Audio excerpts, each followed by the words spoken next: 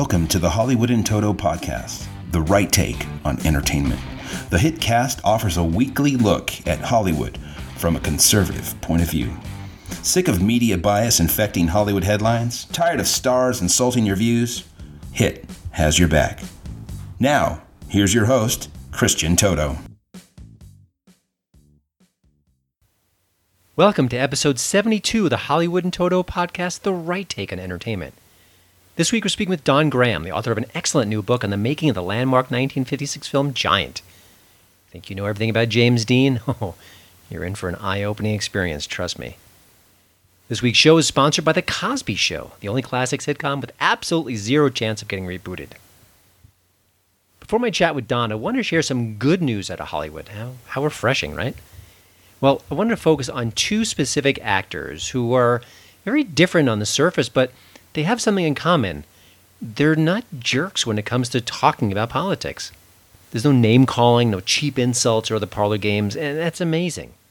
First up is Matthew McConaughey.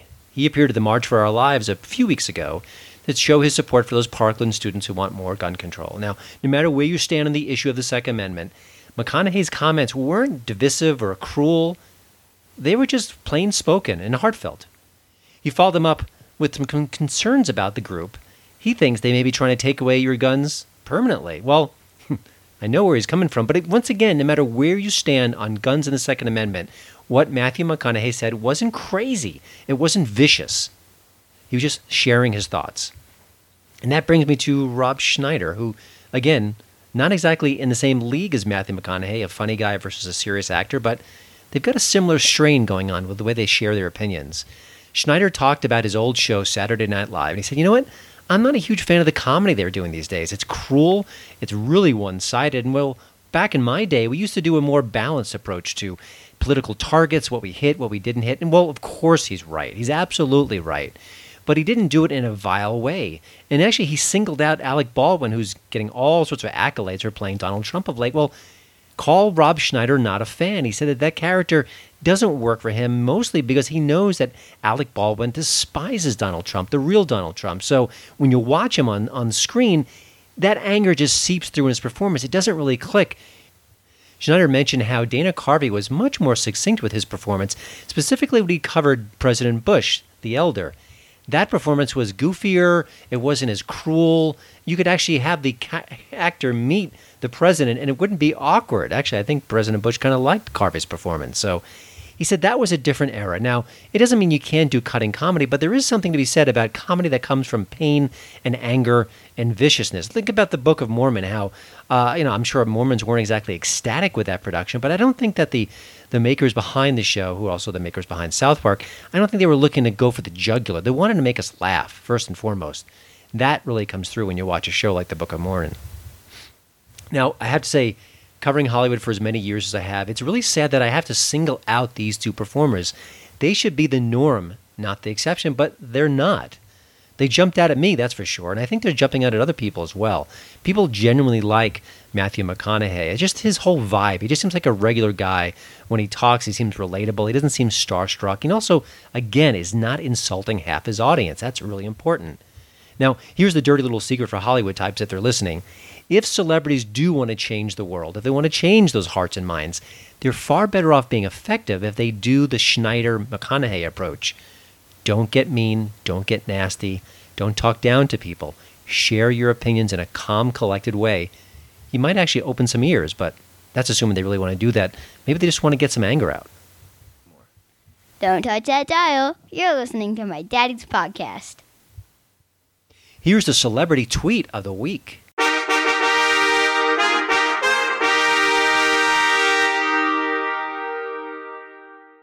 This week's winner is meteorologist and occasional diva Bette Midler.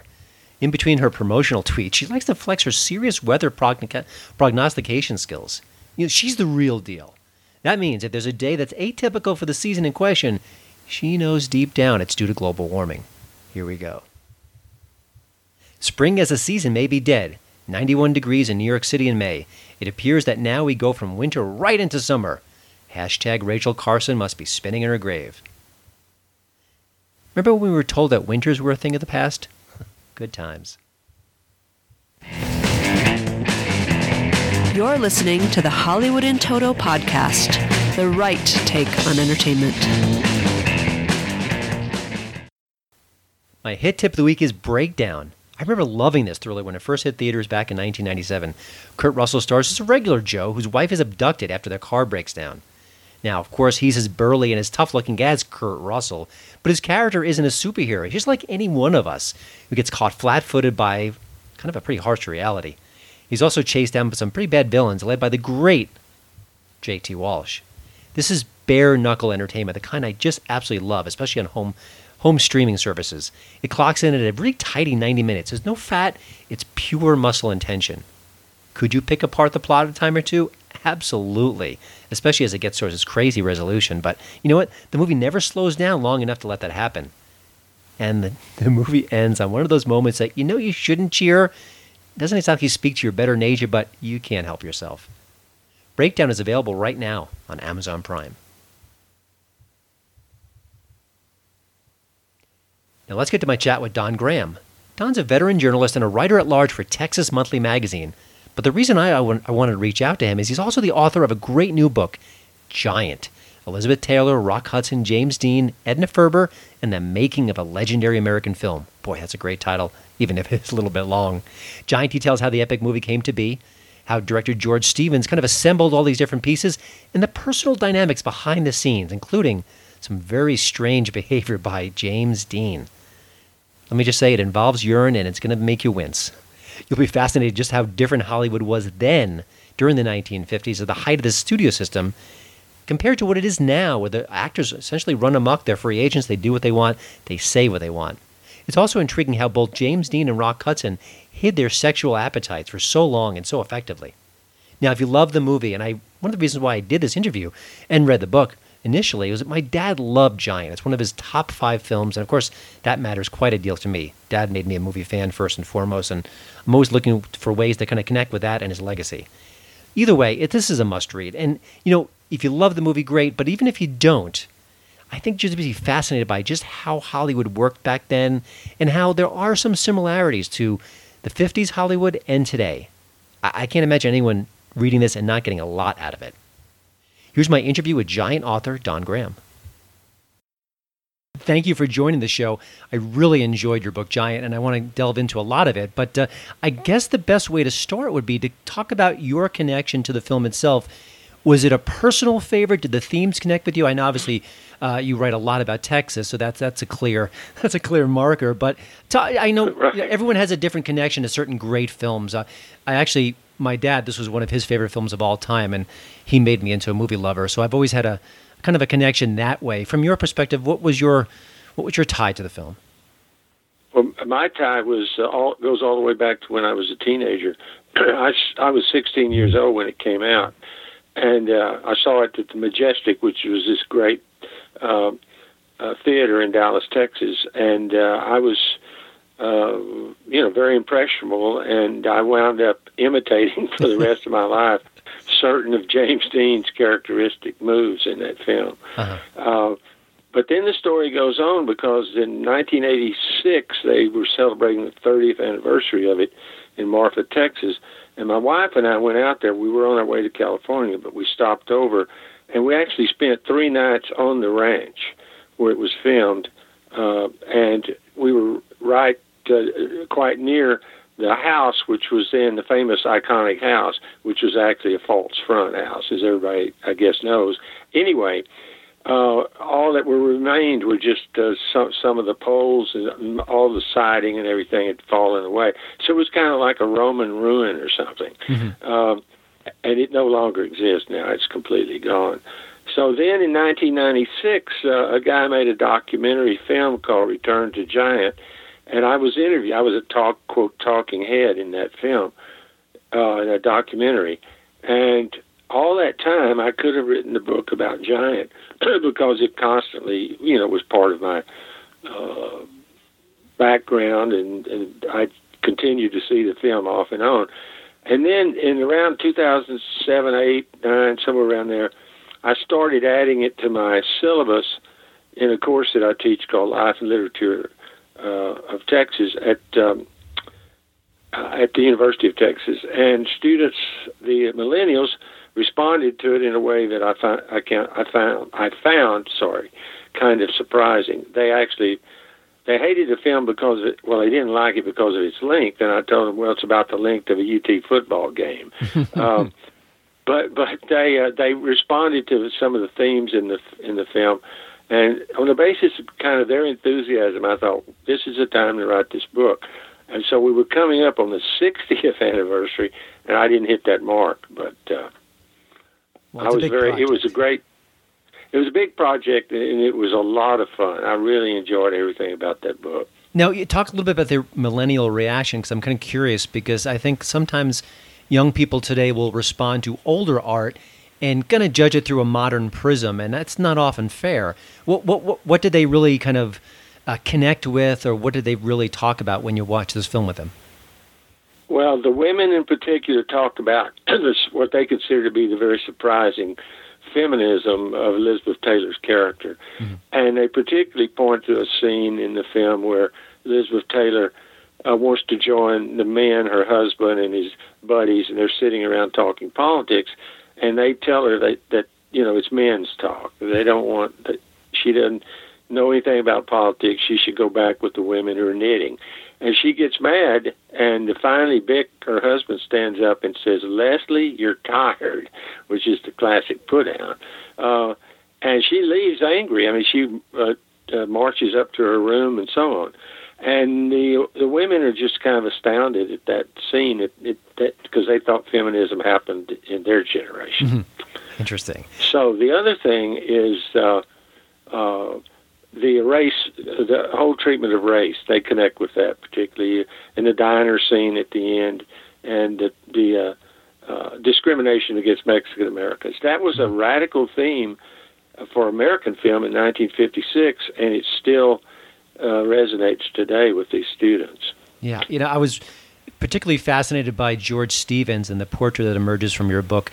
Talk about him as an artist. I mean, he was a fellow who would stand up to the studio. He wanted to do things on his own terms, but also juggling all these different personalities. It takes, in a way, that's as much a skill set as actually making a film, just kind of keeping the whole unit together. Talk about what you learned about him from writing the book. Well, Stevens is a kind of a hard man to get any kind of psychological insight into. He didn't talk much about himself. But he was an absolutely great director and has been somewhat underrated, mainly because of the influence of the French, French critics who don't like him, never did like him. But he was a master. He made the three great films, A Place in the Sun, which starred a very young Elizabeth Taylor, and Shane. Everybody used to know Shane, a great Western, and then Giant. And what he had to do was to, first of all, when he set out to make this film, he was basing it on a novel that nobody in Texas liked. Texas hated, well, there were some people who liked it, but the reviewers all hated the book, Edna Ferber's novel. So he was sort of had to overcome that opposition, and he did that brilliantly. And I'll get to the actors in a minute. Sure. But what he did was to decided to shoot the film on location in far west Texas in an isolated area, and he opened up the set, which nobody ever did in those days, and they hardly ever do now. And he used the open set, as a way to kind of advertise the film and to show the film being, so audiences from West Texas and journalists and so on could see the film being made and could meet these stars, talk to Rock Hudson. Well, they weren't, that's the other thing, they weren't completely fully stars yet. The Giant was going to cinch their stardom in a way that's sometimes not understood today. Anyway, so that was brilliant, the whole thing of kind of conquering Texas in a publicity sense. And then he had to deal with James Dean, and he had had one method actor, Montgomery Clift, who was kind of a pre-James Dean type, and he'd got along okay with Montgomery Clift. although Montgomery Clift later said, well, Stevens was not a great director. But in any case, he got along with him. But Dean was just about impossible to deal with on a daily basis. And Elizabeth Taylor had her anxieties, and Rock Hudson had his insecurities, and James Dean had his, whatever you want to call it, his juvenile delinquency behavior, and his great talent. And so he had to juggle these three egos, which were all three of them were very needy, and all three of them demanded attention from him. And at the same time, he had to manage this enormous cast and the whole difficulties of shooting in a town of 5,000 people in the middle of nowhere in a summer, in a Texas summer. So it was my favorite line in the book almost is the one at the end. The last line is that he and his cameraman, Bob Miller, that they spent the rest of their lives asking each other which was toughest, World War II or Giant. Well, I wanted to focus a little bit on James Dean, and I have to say I've never really kind of dug deep into his persona, and your book does that. I mean, just a really tough fellow to get to know, a tough fellow to work with. His impromptu bathroom breaks were, I guess, sort of stuff of legends.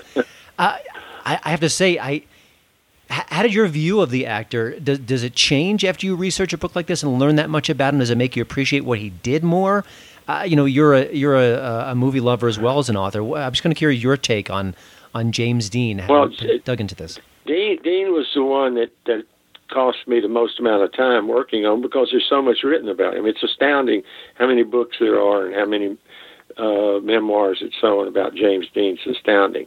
So it was a big task. That's why his chapter is the longest one in there. It just took an enormous amount there's an enormous amount of material about James Dean, put it that way. Mm-hmm. And he's really complex, and he'd like to talk about himself, and there are millions of great photographs of him and so on. But Dean was, I would say this was his best movie. Now, there was a generation, and most of them have died off now, they call themselves Deaners. These were people that adolescents, basically, of course they grew up, but who were absolutely enthralled by Rebel Without a Cause.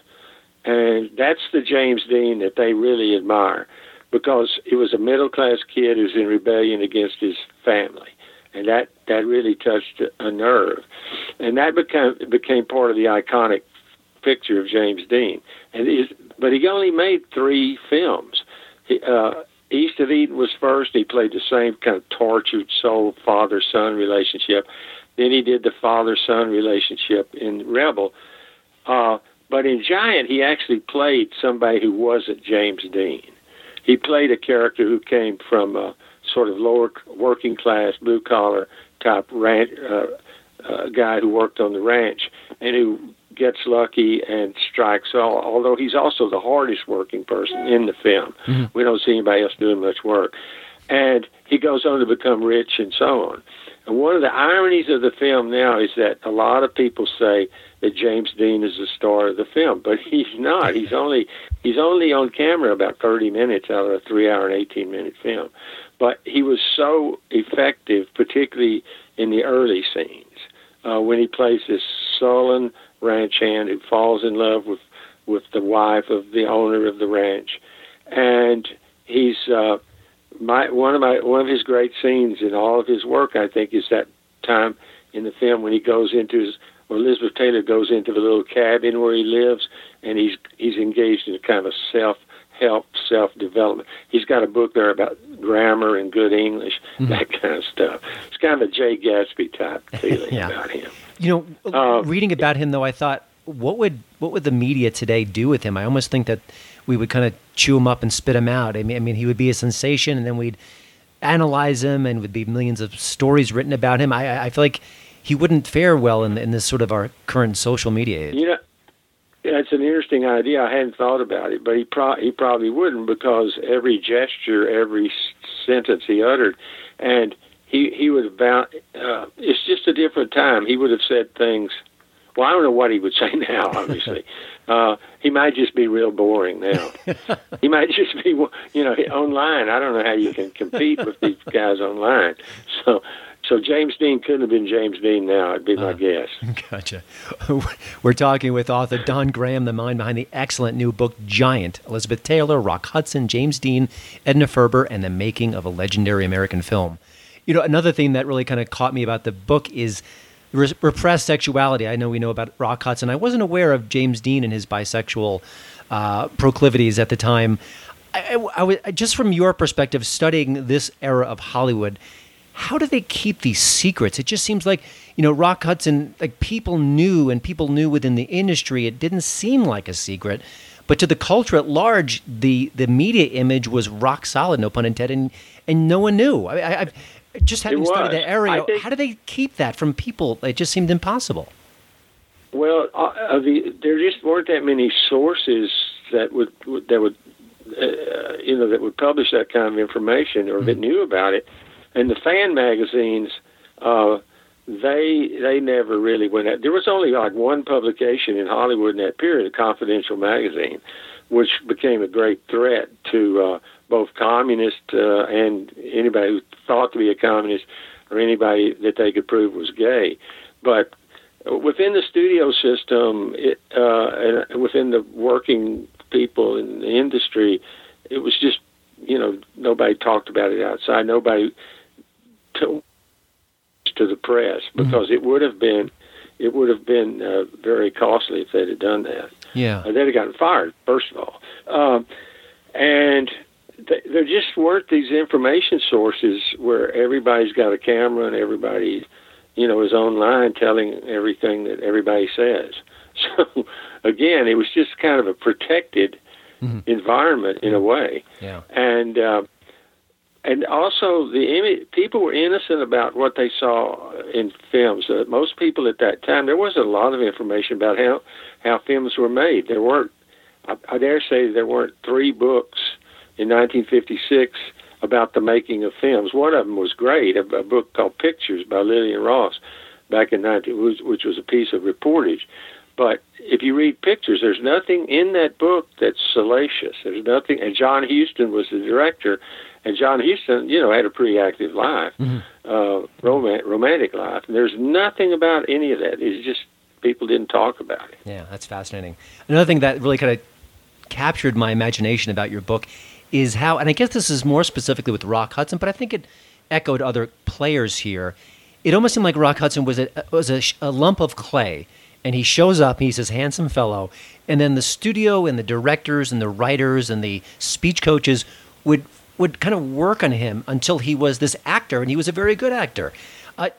Yeah. I don't get the sense that today's stars are like that. They strike me as more prepared, more schooled, or maybe they are that way. I want to get your thoughts on that, is sort of the stars back then versus the stars today. Is it that much different in how much they prepare for a role?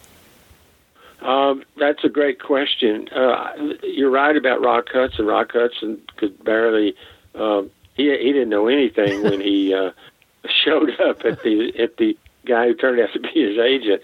As a matter of fact, the agent Henry Wilson took him to meet a producer named Walter Wanger, and Wanger asked Hudson how old he was, and Hudson turned to his agent and said, "How old am I?" Because the agent had told him to tell one age rather than another. So he was as green as you could get. And these actors today, I think some of them, I don't know what it is. I think in a way they achieve stardom almost too quickly, but there's not a process where they work their way into it. There are a few, I guess, that do. Like Taylor Kitsch is a guy I think that might be working towards stardom, but you never know if he'll make it or not. Yeah. Really. John Hamm's trying to do it right now, getting out of TV into stardom. I don't think he's going to make it. But anyway, it's just my opinion. A lot of it's just they're like the latest flavor. The most, they're in some film, they're 18 years old, and suddenly they're multimillionaire, et cetera, et cetera. And of those actors that you named, Elizabeth Taylor had a long apprenticeship. She had made 24 films before she made Giant. Rock Hudson had been working like a dog at Universal. James Dean was the guy who hadn't had, but he had been trained. Those other 2 actors were trained by Hollywood. Taylor, and Hudson. James Dean was trained in New York. He was a member of the actor studio. I mean, he got in it, but he didn't really go. And he was in tons of plays and TV. He was in like 30 television dramas. That's where he really honed his craft. I wasn't aware of that background. It was very interesting. Yeah, I didn't know all that either. I didn't know much about James Dean when I started, and when I finished, I thought maybe I know too much about him. I feel like I do too. But he was, he was interesting to read about and write about. Absolutely. Well, one of the things we talked a little bit about the actors and how they worked within the Hollywood system. But the entire Hollywood system was so different then. It was studio-driven. The image was everything. And I feel like today's Hollywood is so much different in so many ways. Do you think that the modern Hollywood system, for better or worse, allows for better creativity? Do you think it was more flowering back in the 50s? Any kind of sense about then and now? It's a really tough thing to generalize about. I don't see any. It seems to me that agents and directors are in charge now, and the studio system produced a lot of very solid films, in my opinion. And today, it seems like it's wide open. It's so I just don't get a sense that it makes any difference if you go to a Warner Brothers film or another studio. And then a lot of these films, you can't even figure out where they're coming from. They're independents, and there's no continuity. There's a great book, the early film stuff, well, not early, but several years ago, called The Genius of the System by a guy named Tom Schatz, who's a colleague of mine. And he argues that the studio system was what made American films great, and that it wasn't individual geniuses. Yeah, I think there's good arguments on both sides of that. And by the way, I think if Steven Spielberg got a note from the studio saying you're costing us too much money, he might chuckle and rip up the note, but maybe that's just the way things are different back then. Obviously you know a lot about Texas. You've covered it. You've covered some of these films like Giant. Are there other films that you could recommend to us that really, for lack of a better phrase, get Texas more than others, where you can kind of understand the culture and the people? Well, one of the early ones I think that gets it, although it was filmed in Arizona, is Red River, the John Wayne cattle drive movie. Mm-hmm. That's a favorite, and I think it shows something about what was thought about Texas and its 19th century history of the cattle drives and the significance of building a kind of an empire out of cattle. And then there's a bunch of Texas movies that I like. Mm-hmm. I was trying to think. The Last Picture Show, for example, is Larry McMurtry. HUD. I like HUD a lot. And then there's just some modern ones, like Tommy Lee Jones has a wonderful film called The Three Burials of Melquiades Estrada. It's not very well known. It's a really good film. There's another film that a lot of people like. I'm not as crazy about it, called Lone Star. I don't know if you ever saw that one or not. I believe so. Is that John Sayles, the director? John Sayles, it is. Mm-hmm. Yeah, I thought it was the film that tried to include too many different aspects. Mm-hmm. It's just he tried to include everything you could think of about Texas in that one film. Gotcha. So anyway, I don't know of anything right now that's red hot coming out. Well, go ahead. That's just what I was looking for. I was kind of curious from your perspective. You've got a deep sense of the culture there, so I think those are good recommendations. Yeah. Don, one of the things is that go ahead. Well, not many films are being actually shot in Texas right now, and that's because Texas is not giving Hollywood any financial inducements to shoot here. Anyway. Yeah, well, I think the next Texas movie will be shot in New Mexico, I suspect, given the tax structure there. But, Don, before I let you go, I wanted to talk about how Giant is aged. There's been a lot of great films that just don't age well, and it's not always their fault. They're from an era. The themes maybe don't resonate like they do today. And I think that's not the case with Giant. I think there's a lot to be learned from it. From your perspective, you're talking to one of those millennials who hasn't seen it and maybe is a little shy about the 3.5-hour running time. How would you steer them to Giant? What would be your sales pitch to make sure that they do see this movie? Well, I'd say if you're interested in seeing the story of a family, that's one of the unremarked themes of Giant, and it's the story of a marriage as well. The film covers 25 years.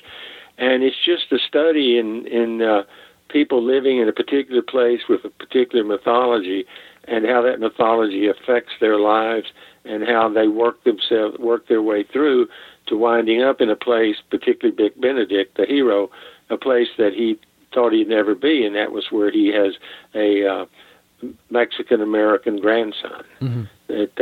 That's really touches on where modern Texas is headed, because the Mexican population in Texas is going to eventually outnumber the Anglo population, and Giant seems to be on the leading edge of forecasting that.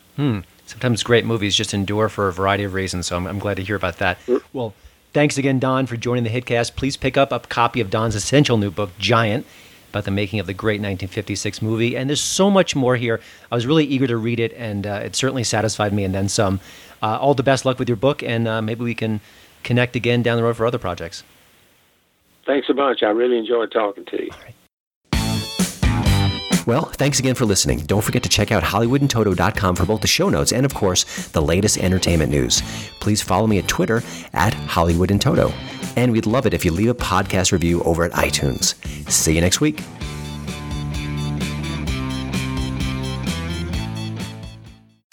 You know what this is? A commercial? Right, and you know what that means. Time for a snack? Wrong. I want you to do some heart-healthy exercise. Yes, you! Try some seated leg extensions right now. Just lift each leg up and extend it straight, one at a time, 6 to 8 times. I can do that. Yes, you can. Remember, every commercial is a chance to sneak in heart-healthy activity. Visit findexerciseanywhere.com and speak with your doctor to learn more about the risks of heart failure. You know what this is? A commercial? Right, and you know what that means. Time for a snack? Wrong. I want you to do some heart-healthy exercise. Yes, you! Try some seated leg extensions right now. Just lift each leg up and extend it straight, one at a time, 6 to 8 times. I can do that. Yes, you can. Remember, every commercial is a chance to sneak in heart-healthy activity. Visit findexerciseanywhere.com and speak with your doctor to learn more about the risks of heart failure.